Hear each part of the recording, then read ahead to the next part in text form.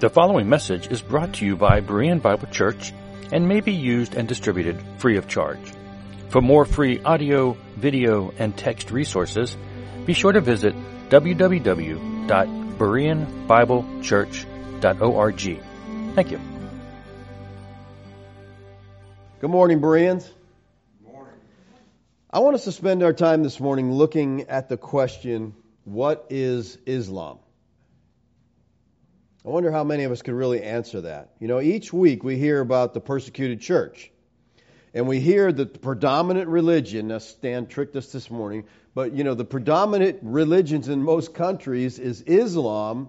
And we learn that Christianity's greatest threat in these countries is Islamic persecution. I mean, we hear it week after week. So we hear about Islam almost every Sunday in our service. We hear about it from the mainstream media. But how many of you understand what they teach? What it is that, you know, the Quran teaches? Now, since Islam is the main persecutor of Christianity, I think we should know what they believe.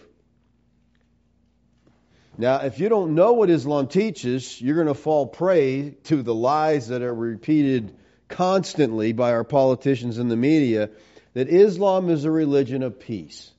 Right? We hear that all the time. They're peaceful. It's a religion of peace.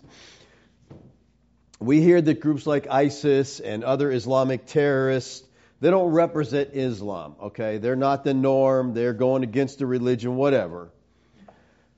We're being lied to, people, when they tell us Islam is a religion of peace. Now, in seeking to find the answers to what Islam believes, let me begin with just a brief history of Islam to explain to you where this religion even came from, how it ended up being what it is today. Muhammad, who is the founder of Islam, was born on the Arabian Peninsula in the town of Mecca, right here, around AD 570. He was born to a widowed mother who died just 6 years later. So he basically grew up poor. He was orphaned. He was on the margins of society. And the society he lived in was controlled by tribal chiefs and trading merchants. Well, he got a job working for his uncle, Abu, as a camel herder. And although his uncle had some standing in the community, Muhammad himself didn't really rise out of the poverty that he was born into until he was 25 years old. And the way he got out of that poverty is he married a wealthy widow, Khadijah. She was 15 years older than him. He married her, and all of a sudden, hey, no more poverty. Great idea. Now, his wife's trading business gave Muhammad an opportunity to travel and acquire knowledge that really wasn't accessible to the local population. So he would later use this to his advantage by incorporating the stories that he had come across into his revelations from Allah, particularly the tales from the early Christian religions, which dealt with Judaism and Christianity. Now, having attained a comfortable lifestyle and the idle time that wealth affords, Muhammad would wander off occasionally for periods of meditation and contemplation. And one day, at the age of 40, he told his wife that he had been visited by the angel Gabriel in a dream. This is kind of where it all started, okay? Gabriel came to Muhammad, and thus began a series of revelations, which lasted almost until his death 23 years later. Now, let me clarify a few words so we'll understand what we're talking about here. The Quran is a collection of words that Muhammad attributed to Allah. So this is supposedly their Bible. This is supposedly the Word of God to them. The Hadith is a collection of narrations on the life and deeds of Muhammad. So these would be sayings of Muhammad, things that Muhammad, not that Allah said, but Muhammad said, which is just as high as Allah in their religion. The Sirah is a recorded biography. The Sunnah is Muhammad's way of life, on which Islamic law, which is Sharia, is based. All right, so hang on to those words. We're going to kind of see some of this stuff as we go through here. Now, with Muhammad's wife's influence and support, he proclaimed himself a prophet in the same lineage as that of Abraham and Yeshua. And he begins trying to convert those around him to his new religion. So he just got these revelations. He said, I'm going to start something new. I'm a prophet. I'm online with Abraham. I'm online with Yeshua. And he just begins to teach stuff. Now, he narrated the Quran to those who believed him, telling them that it was the word of Allah heard only by himself. So this is a one-man religion, okay? Allah's just telling him this stuff. He's the prophet. He's communicating it. Now, according to early Muslim historians, the Meccans didn't mind Muhammad practicing his religion, nor did they feel threatened by his promotion of it. But this changed after the self-proclaimed prophet began attacking their religion, including their customs and their ancestors. So they started getting irritated with him when he starts attacking them. Now, at first, Muhammad was only successful with some friends and family. After 13 years, the street preacher could boast of only 100 determined followers who called themselves Muslims. So you got to give this guy credit, man. He's pushing this 13 years. He's pushing and pushing, and now he's got 100 followers after 13 years who consider themselves Muslims. Now, the death of his uncle, Abu, in AD 619 left Muhammad without a protector against the Meccan leadership, because he kind of, kept him protected, so to speak, because he was in with the leadership. And the leadership was gradually losing patience with Muhammad and his constant attacks on them. Well, Muhammad's search for political alliance led him to a treaty of war against the Meccans with the people of Medina. This was another Arab town not too far to the north. And this was really the last straw for the Meccans. They finally decided we had enough of them, so they decided, let's capture him, let's put him to death. We had enough of this troublemaker. That was it. Well, in that year, Muhammad fled, and he went up here to Mecca, and he left Mecca and went to Medina in 622. Now, that's an important date because that marks the beginning of the Muslim calendar. Now, he's been going for 13 years now, but when he gets to Medina, marks the beginning. This is kind of a change in the whole thing. Because when he gets to Medina, his message quickly becomes more intolerant and ruthless, particularly the more power that he gained. Islam's holiest book clearly reflects this contrast, with the later parts of the Quran adding violence and earthly defeats at the hands of the Muslims to the woes of eternal damnation that the earlier parts of the book promised to those who didn't believe. So when he was in Mecca, he would write stuff, and if you don't believe, you're going to be judged by God and all this. When he gets to Medina, now it's like, we're going to kill you if you don't believe what we believe. So they're accelerating, they're changing. It was at Medina that Islam evolved from a relatively peaceful religion, borrowed from others, into a military force that was intended to govern all aspects of society. During these last 10 years of Muhammad's life, infidels were evicted or enslaved, converted upon the point of death, and even rounded up and slaughtered, depending upon expediency. Now, to fund his quest for control, Muhammad directed his followers to raid Meccan caravans in the holy months, when the victims would least expect it. So they're raiding these caravans. The raids on the caravans preceded the first major battle involving a Muslim army, and that was the Battle of Badr. This was the spot where the Meccans had sent their own army to protect the caravans from the Muslim raiders. And although Muslims today like to claim they only attack others in self-defense, we know that's not true. This is clearly not the case in the time of Muhammad's lifetime. In fact, he had to compel his reluctant warriors with promises of paradise and assurances that their religion was more important than the lives of others. So what we believe, people, is more important than these people, so we just kill them, take what they have. Well, Muhammad defeated the Meccan army at Badr, which emboldened him to become more and more, powerful and reach out and just do more damage. He conquered 3 local Jewish tribes at Medina. And from Medina, Muhammad waged a campaign of terror to which he openly attributed his success. Now, his gang of robbers launched raids in which communities were savaged, looted, murdered, and raped. The tribes around the Muslims began to convert to Islam out of self-preservation. Now, the excuse for the military campaign just began to shrink. They didn't have to fight anymore because all these people around them were just becoming Muslims so they wouldn't get killed. Muhammad told his followers that Muslims were meant to rule over other people. Supremacist teaching became the driving force behind jihad, and jihad became the driving force behind Islam.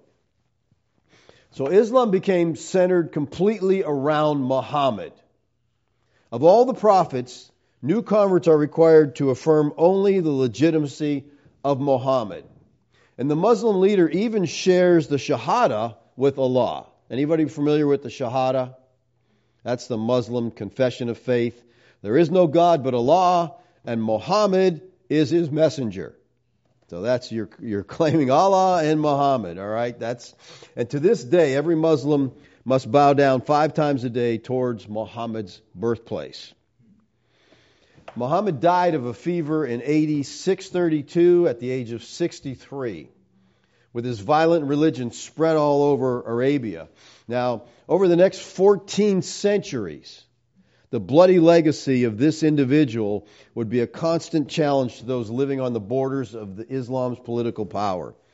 The violence that Muslim armies would visit on people across North Africa, the Middle East, Europe, and into Asia, as far as the Indian subcontinent, is a tribute to a founder who practiced and promoted subjugation, rape, murder, and forced conversion.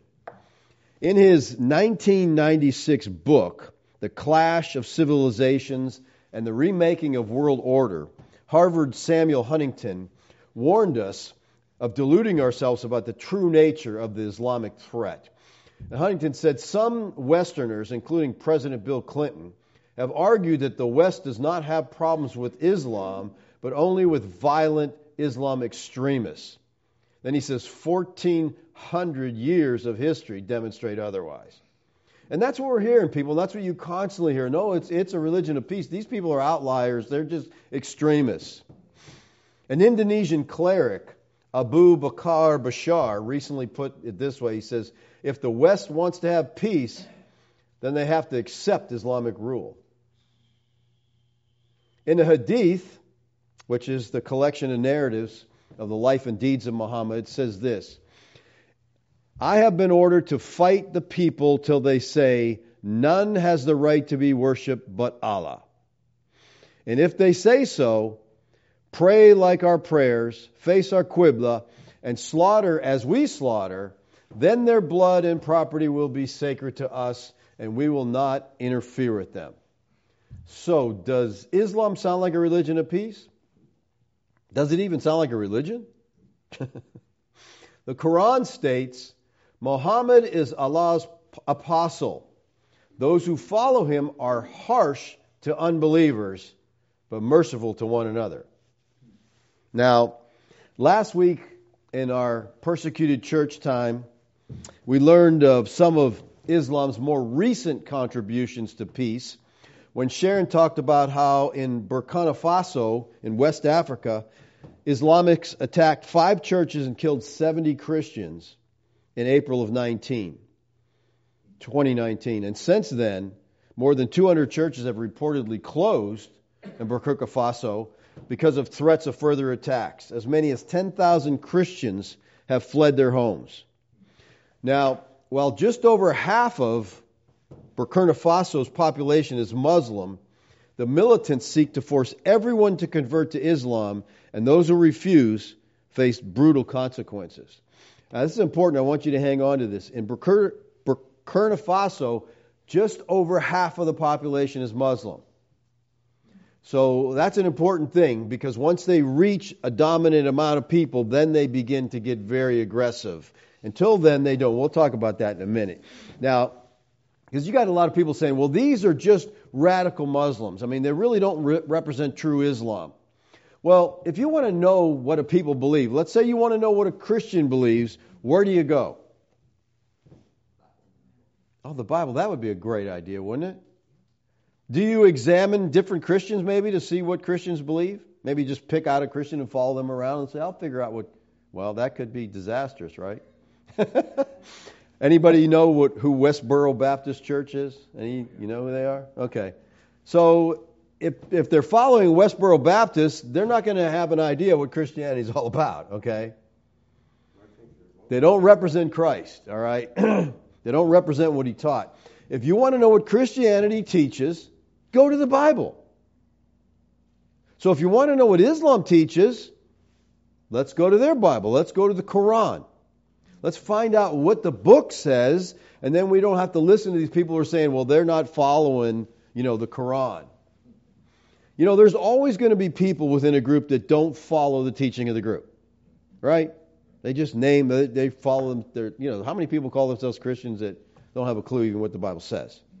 So let's look at what Islam teaches and see if the terrorists are a fringe group or if in fact they represent true Islam. The term Islam means submission. It's one who wholly surrender to the will of Allah. Islam consists in belief and practice. So before we look at what the Quran says about violence, I want to show you what it teaches about the Lord Yeshua. Let's start there. Christians believe fundamentally of necessity that there's one true God. This true God is not Allah. This true God is not Krishna. It's not the God of Joseph Smith or Buddha or the Jews. This true God is the Lord Yeshua the Christ. 1 John 5:20 says, "And we know that the Son of God has come and has given us understanding, so that we may know him who is true. And we are in him who is true, in his Son, Yeshua the Christ.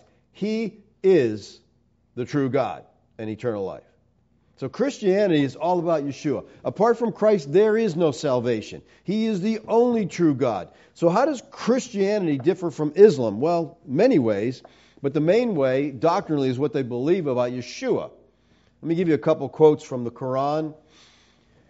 Quran 5:17 says, "In blasphemy indeed are those that say Allah is Christ, the Son of Mary."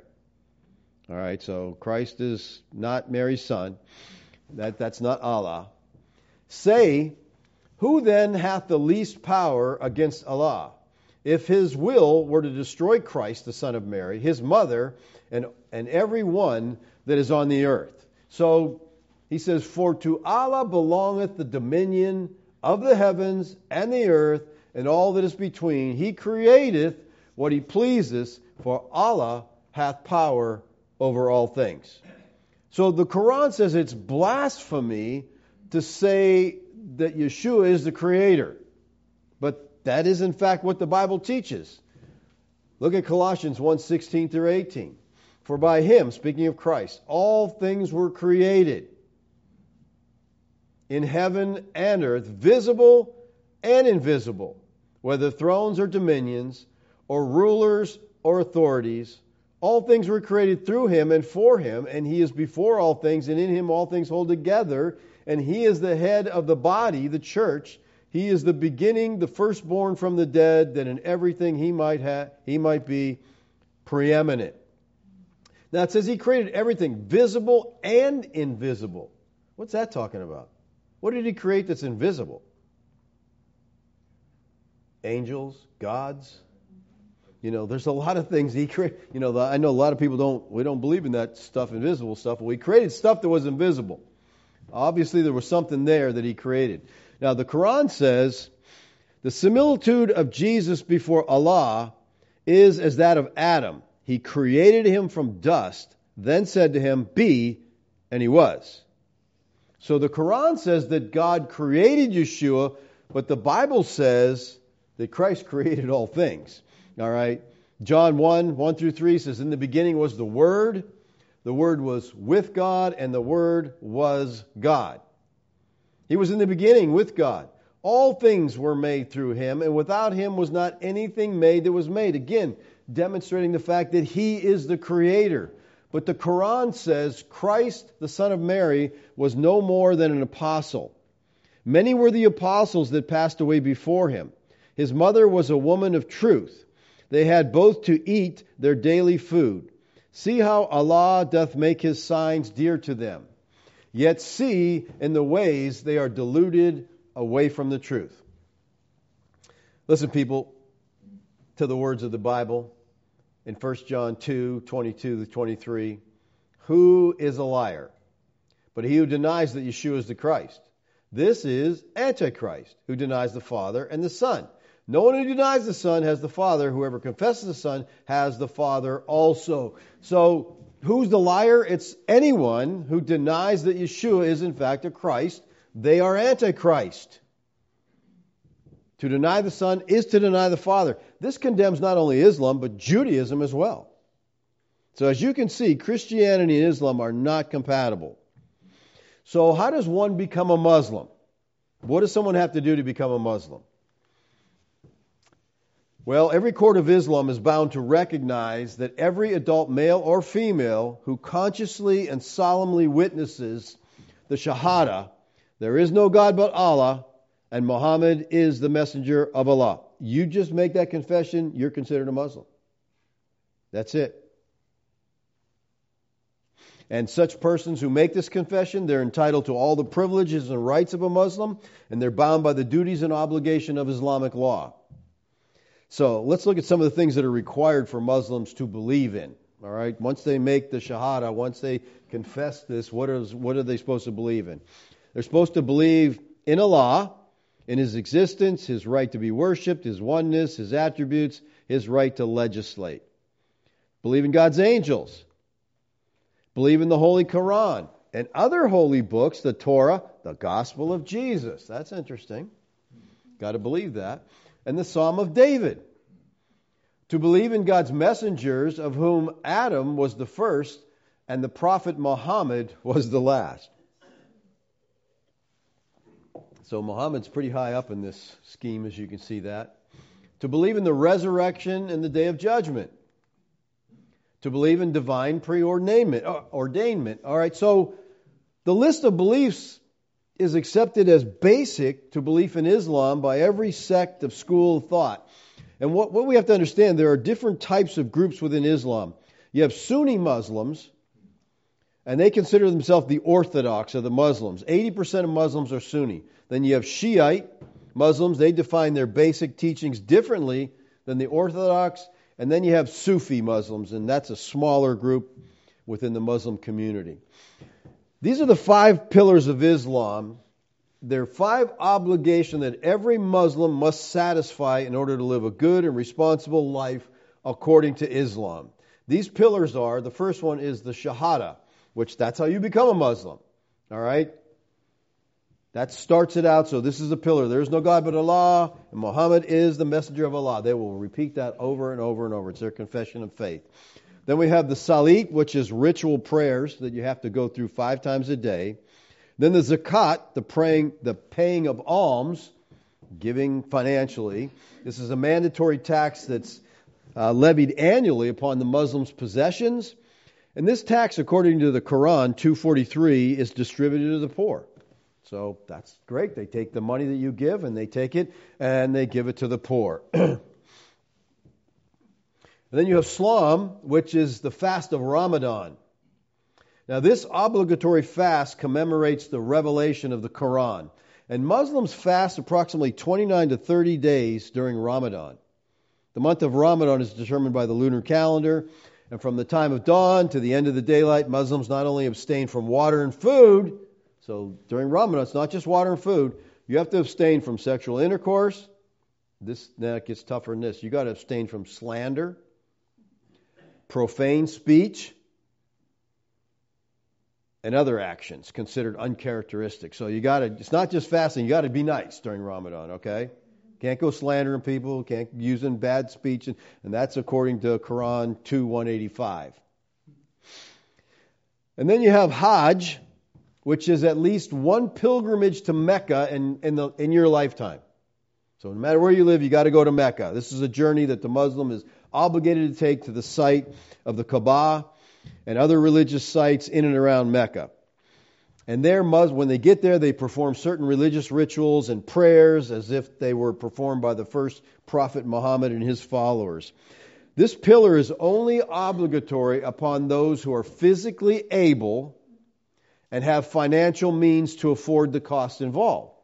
Again, that's nice, okay? Some people can't afford it. You don't have to do it if you can't afford it. None of these things seem problematic. I mean, they seem like religious observances, okay? But there's one more. Jihad, which is struggle. This is determined or defined as individual efforts to serve Allah or engage in war against the enemies of Islam. All right? Now, this concept is so integral to Islam that many Muslims believe it constitutes the 6 pillars of Islam. So we'll change the 5. Let's go to 6. This is the 6th pillar. Now, some moderate Muslims interpret this as an inner struggle. Okay, that's what jihad is. It's a struggle against sin. It's a struggle against the difficulties of life. And these Muslims will often quote verses from the Quran that teach peace and tolerance. And there are verses like that. Verses such as, I like this, 109, 1 through 6 says, "In the name of Allah, the gracious and merciful, say, O disbelievers, I do not worship what you worship, nor do you worship what I worship. Nor do I serve what you serve, nor do you serve what I serve. You have your way, and I have my way." That sounds nice, doesn't it? It's okay, whatever you believe. You do you, I'll do me. That's fine, okay? So Muslims will quote you these verses. Or they may quote, "There shall be no compulsion in religion. The right way has become distinct from the wrong way. Whoever renounces evil and believes in Allah has grasped the most trustworthy handle which does not break. Allah is hearing and knowing." So they use these verses as evidence that Islam is a religion of peace.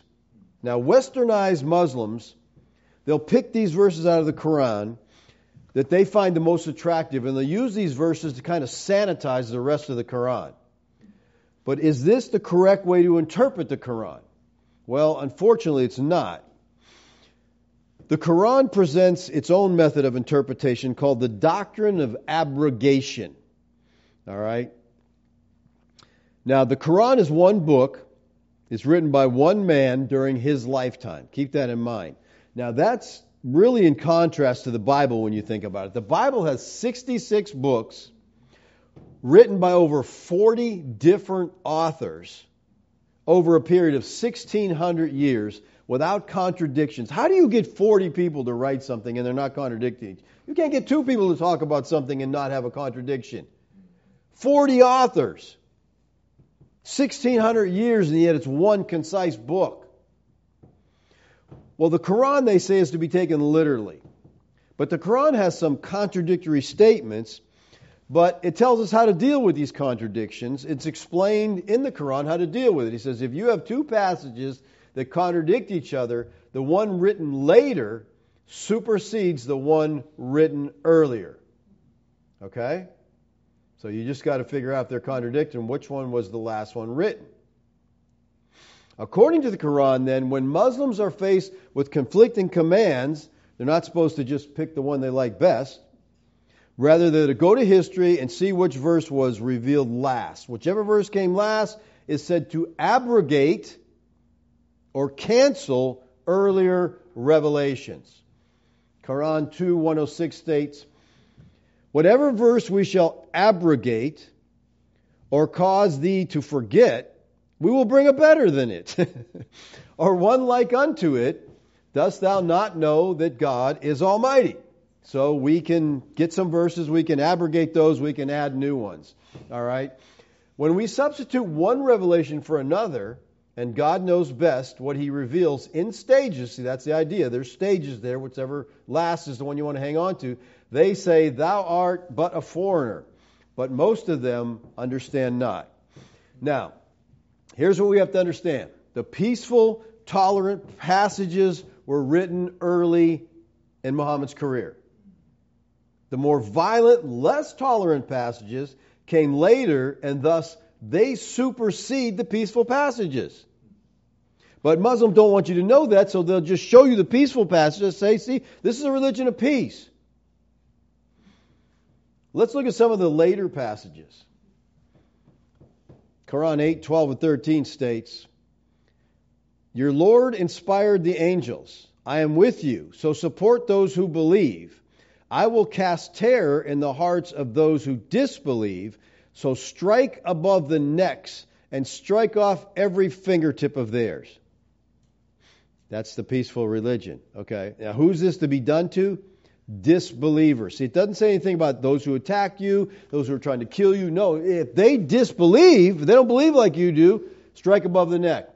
Verse 13 says, that is because they oppose Allah and His messenger. Whoever opposes Allah and His messenger, Allah is severe in retribution. So these are the later passages. This is where we get the violence from. 865 says, O prophet, rouse the believers to kill battle, is the idea, to battle against, to kill. If there are 20 steadfast among you, they will defeat 200. If there are 100, they will defeat 1,000 of those who disbelieve, because they are a people who do not understand. And kill them wherever you overtake them, and expel them where they had expelled you. Oppression is more serious than murder. You see, you're being oppressed, so you can kill them if you want, because oppression's way worse than murder. So just that's how you deal with them. But do not fight them at the sacred mosque unless they fight you there. If they fight you there, then kill them. Such is the retribution of those who disbelieve. So because oppression, Muslims feel if you're oppressing us, that's really bad, then we have the right to kill you. It's okay to kill you. We have permission. Matter of fact, we're commanded to do that. 9:5 says, when the sacred months have passed, kill the polytheists wherever you find them. This is the religion of peace. And capture them and besiege them and lie in wait for them at every ambush.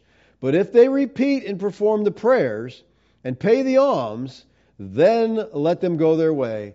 Allah is most forgiving, most merciful. Oh, that's nice. So you don't have to kill them if they bow to what you want them to do. Okay?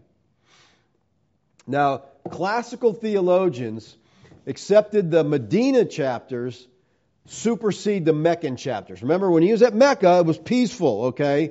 He was outnumbered. He just kind of kept in line. When he got up to Medina, that's when things hit the fan. All right? So the Medina chapters supersede the Meccan chapters, not only chronologically, but also because the Medina verses represented Islam during a period of strength.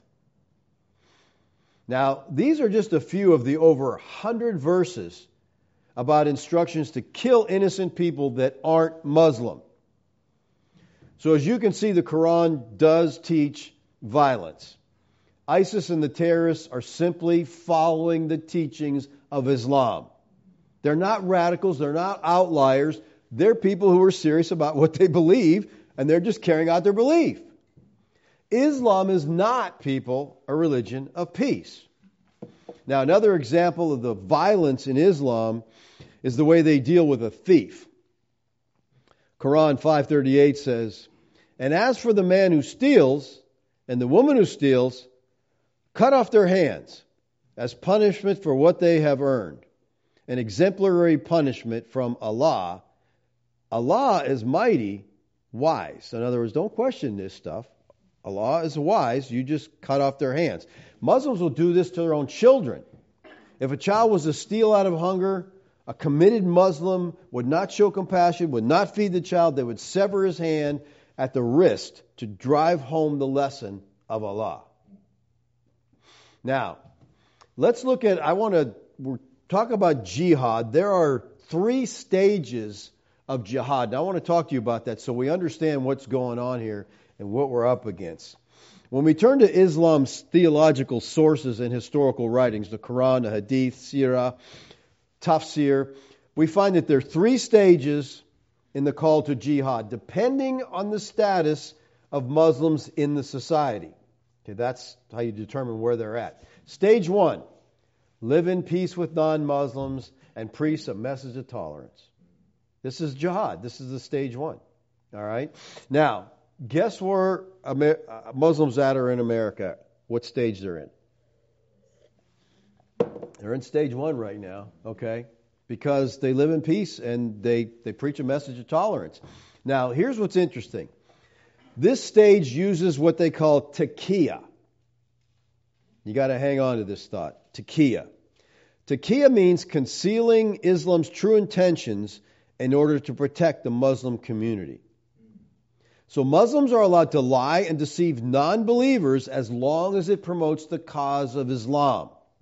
In this stage, they like to take the position of the victim. Oh, we're being persecuted. They're coming against us. You know, you want to talk about persecution? Try being a Christian in Saudi Arabia.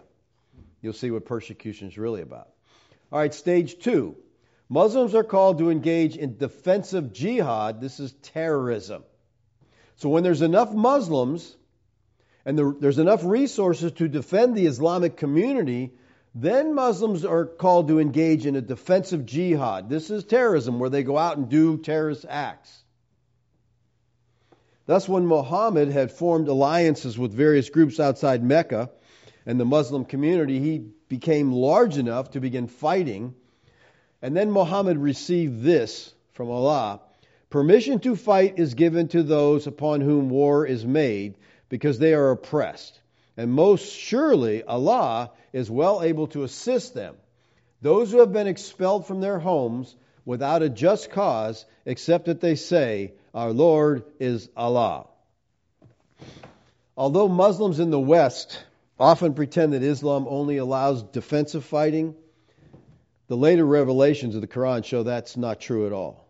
So in this stage, Muslims who feel oppressed are allowed to fight. And we all know that America is oppressing Muslims, so they're allowed to fight. They're allowed to carry out acts of jihad in this country if they want. Then we get to stage 3. When Muslims establish a majority, they're commanded to engage in offensive jihad. All right? While just over half of Burkina Faso's population is Muslims, remember we said that earlier? The militants seek to force everyone to convert to Islam, and those who refuse face brutal consequences. They got over half the population, so now they're in control. They can do what they want to. And so they literally attack, they rape, they kill, they do whatever they want to get the unbelievers to convert to Islam. Once Mecca and Arabia were under Muslims' control, they received the call to fight all unbelievers. They had the power, so they were going to do it. Quran 9:29, fight those who believe not in Allah. So again, the fight is not against those who are persecuting you, those who are attacking you. They just don't believe what you believe. Nor the last day, nor hold that forbidden which hath been forbidden by Allah and His Messenger, nor acknowledge the religion of truth from among the people of the book, until they pay the jizya with willing submission and feel themselves subdued. Who are the people of the book? Jews and Christians. They're considered people of the book. And you're going to attack them until they either convert to Islam or pay jizya. Anybody know what jizya is? Jizya is a tax that you pay for not being a Muslim. Basically. You're not a Muslim? Okay. You pay this tax or you convert to Islam. So that's kind of, it's your tax for not being. Now remember the principle of abrogation. Those passages written later take precedence. Surah 9 was the last chapter of the Quran that Muhammad delivered to his followers. All right? So this is it. These take precedent. Fight those who believe not in Allah. Now we also find many violent commands in Islam's most trusted collection of the Hadith. He says this, Muhammad said, I have been ordered to fight the people till they say, none has a right to be worshipped but Allah.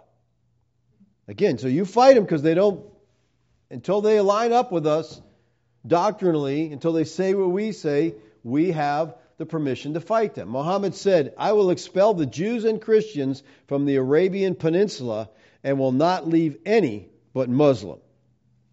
So here again, the criteria for fighting people is that they believe something other than Islam.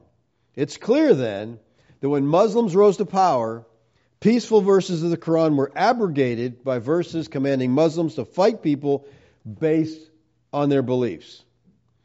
Islam's greatest scholars acknowledge this. For instance, Ibn Kathir Islam's greatest commentator on the Quran, sums up stage 3 at jihad this way.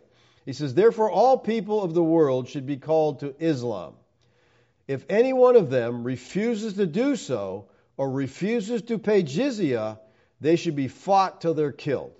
In other words, for not being a Muslim, we're going to tax them. They're going to pay the tax. And if they won't pay the tax, then we kill them. That's simple enough. That's peaceful, right? They should be fought till they're killed. Now, since Muhammad obviously commanded his followers to fight unbelievers simply for being unbelievers, why do Muslims in the West deny this?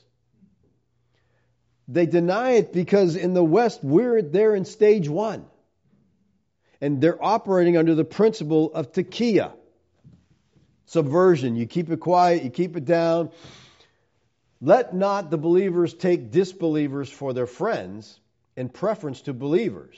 Whoso doth that hath no connection with Allah, unless it be that they but guard yourselves against them, taking as it were security.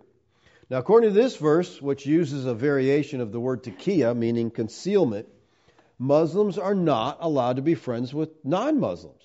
Now, I have a guy that's a Muslim who's a friend of mine. I thought he was.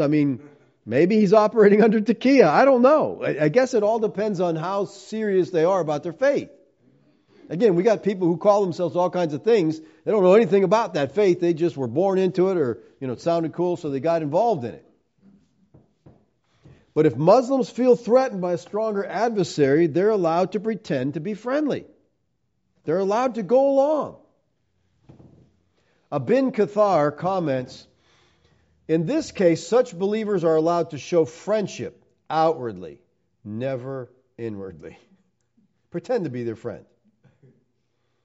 Abu Darda, one of Muhammad's companions, put it this way: we smile in the face of some people, although our hearts curse them. Barack Obama, a Muslim, said this: partnership between America and Islam must be based on what Islam is, not what it isn't. I actually agree with Barack Obama on that, okay? Yeah, that's right. It must be based on what Islam is. And what Islam is defined in the Quran, not what they say it is. Because Islam is more than a religion. It's an ideology with clear socio-political agenda. Islam includes a mandatory and highly specific legal and political plan for the whole society, Sharia law. Western notions of democracy and freedom are in opposition to Orthodox Islam. Mankind must be controlled by Islamic law in total and not be allowed to stray from the authority of Allah. That's what they believe. That's what they're about. Islam is thus a totalitarian utopia worldview. The fact that freedom of religion does not exist in Muslim countries is evidence supporting the view that Islam wants nothing short of domination through political control. Now, to understand Islam's political orientation, just look at Sharia law, which orders the death for both Muslim and non-Muslim critics of Muhammad. You don't dare say anything against Muhammad. I don't know if you remember, years ago, it was believe it was in England, someone put out a cartoon, a satire on Muhammad. That newspaper was attacked and bombed. They just put out a cartoon that was not favorable towards Muhammad, and so they got attacked because that's what these people believe. Okay? That's what they're about. The Quran and even Sharia law command aggressive jihad. So they're just following their religion as it's written in the Quran. Sharia law is the law of Allah. Any other form of government is sin, according to Islam. And it is the duty of every Muslim to keep striving until all governments have been converted to Sharia law. That's their point. That's their purpose. Now let me ask you this. Are you aware that we currently have 3 Muslims in the U.S. House of Representatives? Anybody name them? Ilhan Omar. Andre Carson. You're probably not that familiar with that name, but the name you're going to be most familiar with is Rashida Tlaib. They're all Democrats. They're Muslims. They're on the House of Representatives. Should we really have Muslims in the U.S. House when we know what they believe about Sharia law? They don't stand for our Constitution. They don't back our Constitution. They want to do away with it. Sharia law is not compatible with our Constitution. But see, again, they're moving into positions. Their goal is to overtake. All right? Barack Obama said, throughout history, Islam has demonstrated through words and deeds the possibility of religious tolerance and racial equality. Really? Really, Barack? How about Quran 9:29? Fight those who believe not in Allah. Force them to pay the jizya.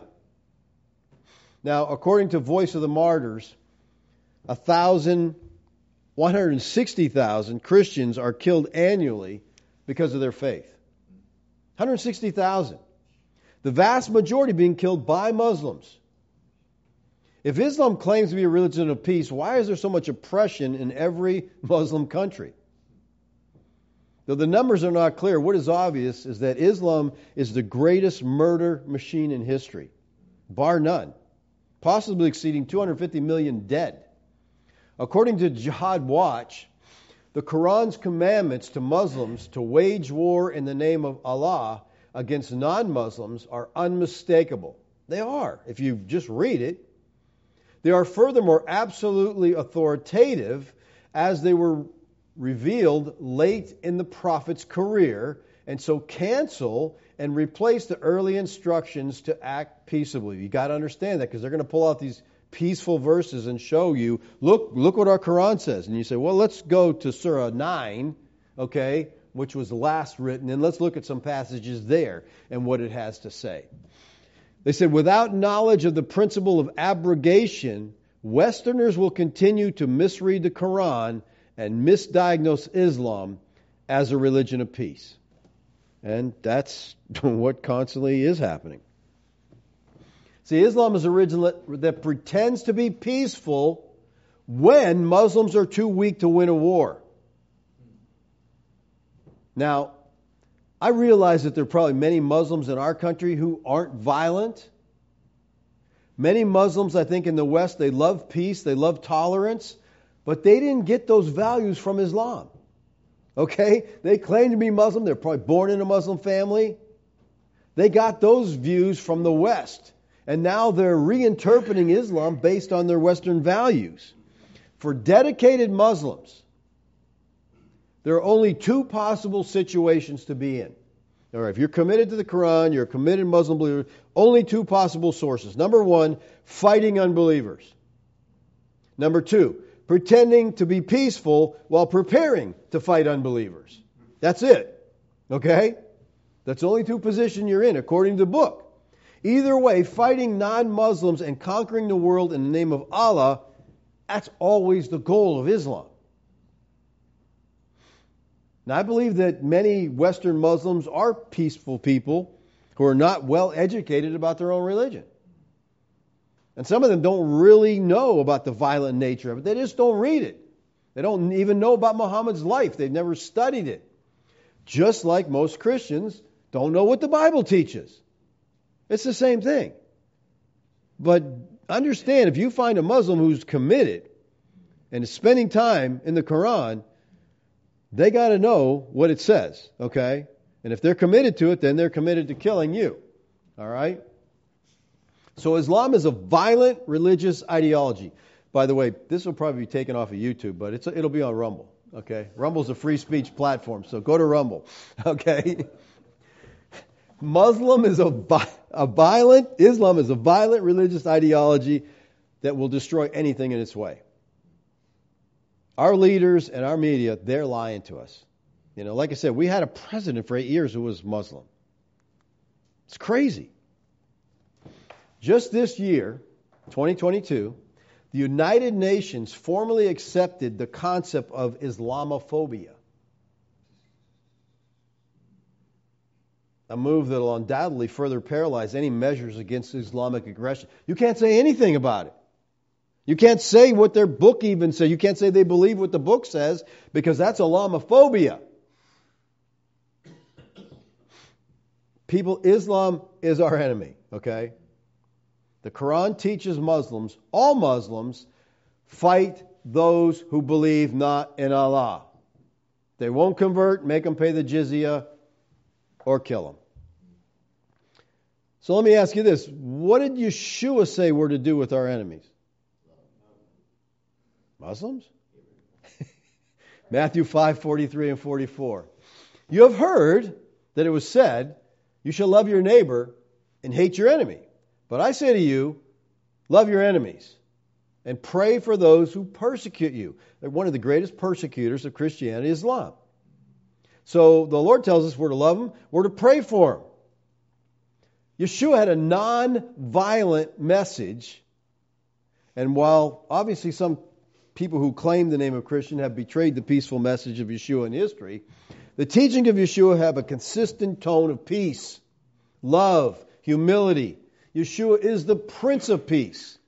He never told us to kill anyone, and he disdained violence. His followers echoed this command for peace. So I believe we're called to love Muslims. We're called to treat them the way we want to be treated. We're to love our neighbor as ourselves. And I struggle with this. When I see someone, all decked out in their Muslim, because I know what the Quran says. But I don't know, do they know what it says? And so we have to treat them like we want to be treated. Because we're called to witness to them. We're called to tell them about the gospel of the blessed God. To share that with them. And Muslims are coming to Christ. Okay? They are. They're lost people and they need Christ. They're violent lost people, but they're still lost people. And we're called to witness to them. We're called to share with them. That's our calling, believers. And I think if we treat them in a loving way, we'll have open doors to share with them what it is we really believe. All right, but, okay, we are called to love Muslims. We're called to witness them. We're called to share them. But it is my position they have no place in the government of the United States. Based upon the teaching of their book, they're operating under the principle of taqiyya. They're concealing Islam's true intentions until they're in the majority, in power. Then they want to enforce Sharia law on all of us. We must not let this happen. And we stop this by keeping them out of government. I mean low-level government, school, whatever. And I think we do this by simply confronting people, letting people know what Islam believes. Because we're being told they're peaceful, they're peaceful. No, we need to be aware of the book, be aware of the passage, and say, listen, the Muslims believe in the doctrine of abrogation. They practice taqiyya. Look what Surah 9 says about this. Kill these people. We got to make people aware. They desire to take over, conquer countries, and then enforce Sharia law. I think knowledge is power, people. When we know, we can stand up against it, we can fight it. So as individuals, as people in our neighborhoods and our school, people we run into, we're to love them. We're to show them the love of Christ. But as far as governmental positions, I think we ought to do all we can to keep them out of it. Let's pray. Father, we thank you. Lord, I thank you that the Word of God is so different than anything out there, Father. Called to love people, called to love our enemies. That is, it takes the supernatural power of God to do something like that, Lord. And I pray you'd help us to realize, as we know the truth, what Muslims' true intentions are, but help us to show them what your true intentions are, Lord, to love others. May we reach out to them in love. May we treat them with respect. May we treat them with courtesy. May we seek to share with them the gospel of Christ. But may we seek as a people, Lord, to keep them out of power as they stand directly opposed to our Constitution. Thank you, Lord, for your grace to us. Amen.